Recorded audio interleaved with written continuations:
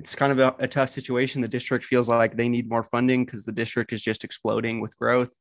But these residents that have lived there for a while are frustrated with, having to pay all this extra money in their property tax. It's a difficult situation for both sides.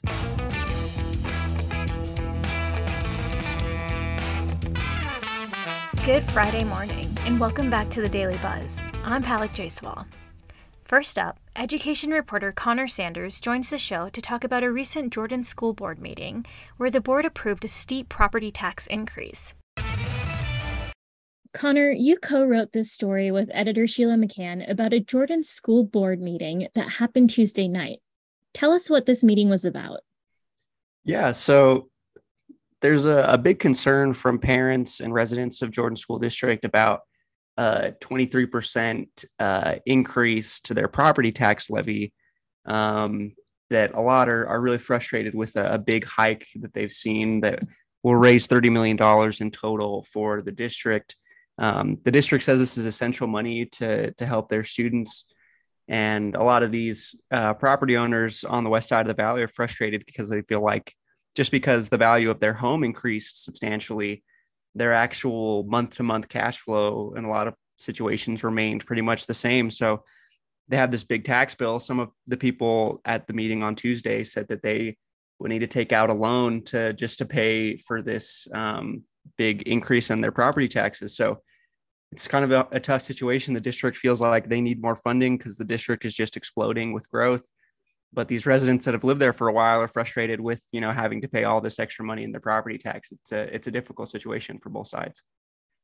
And for context, how many students are there in the Jordan School District? So there's 58,000 students enrolled as of the 2021-22 school year. And at this meeting, were there a lot of people speaking up? What did you kind of witness?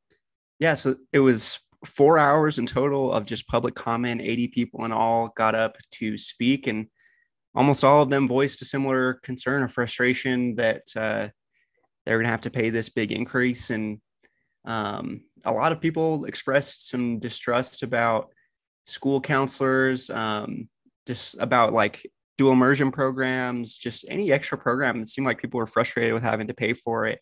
They just wanted the district to get back to basic education. And there was even some suggestions that, parents could volunteer as hall monitors, even as teachers, or that the children could help clean some of the buildings to save costs. It was an emotional meeting for sure. A lot of frustrated residents, especially older residents that feel like, they have no avenue for getting more money, but they have to pay this increased tax. Mm-hmm.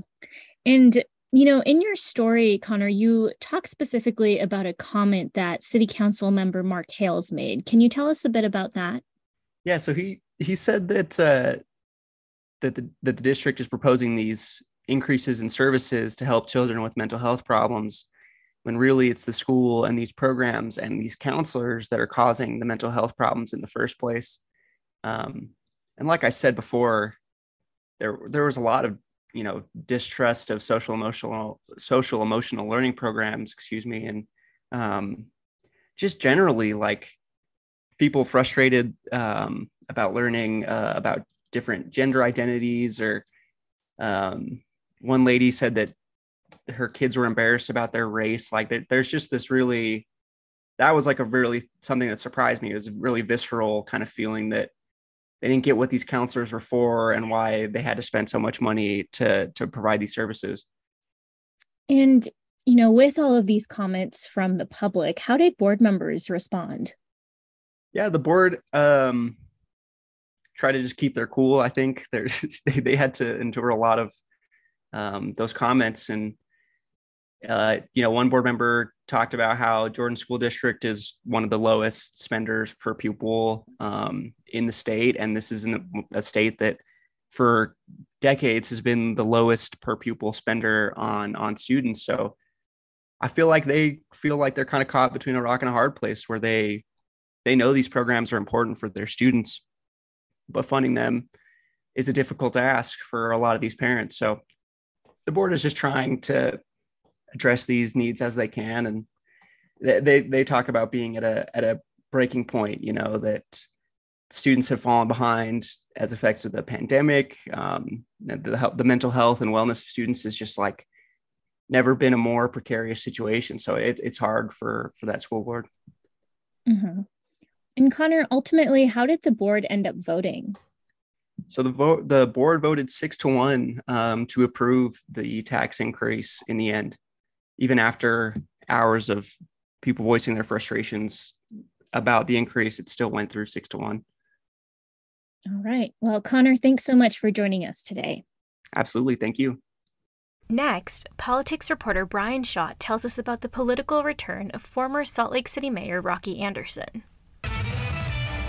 It's not Apollo Creed coming out of retirement to challenge a much younger Clubber Lang, but Salt Lake City voters may witness their own version of Rocky III next year. Former Mayor Rocky Anderson says he plans to challenge current Mayor Aaron Mendenhall in the 2023 election. Anderson's chief motivation for attempting to return to the office he held for 2 terms, from 2000 to 2008, is what he calls Mendenhall's failure to combat the city's homelessness problem. I just think she's in the wrong job. But she, and I would add, many of the people on the council have failed this community horribly. Anderson says the homeless resource shelters that replaced the Road Home Shelter downtown were supposed to alleviate the problem. Instead, he says they've had the opposite effect. He accuses city officials of turning a blind eye, which has only exacerbated the situation. There is human feces and urine all over this city. You go in the ballpark district, it smells like a human sewer. Ian Koski, Mendenhall's political advisor, dismissed Anderson's criticism as sniping on Twitter and said Mayor Mendenhall has delivered results for the city through an unprecedented string of crises and challenges. He added the overall crime rate in Salt Lake City had dropped 9.1% since last year. Anderson has not set a timetable for the formal announcement of his candidacy. Thanks, Bryan. And that's it for today. Tune back in tomorrow for the day's biggest headlines.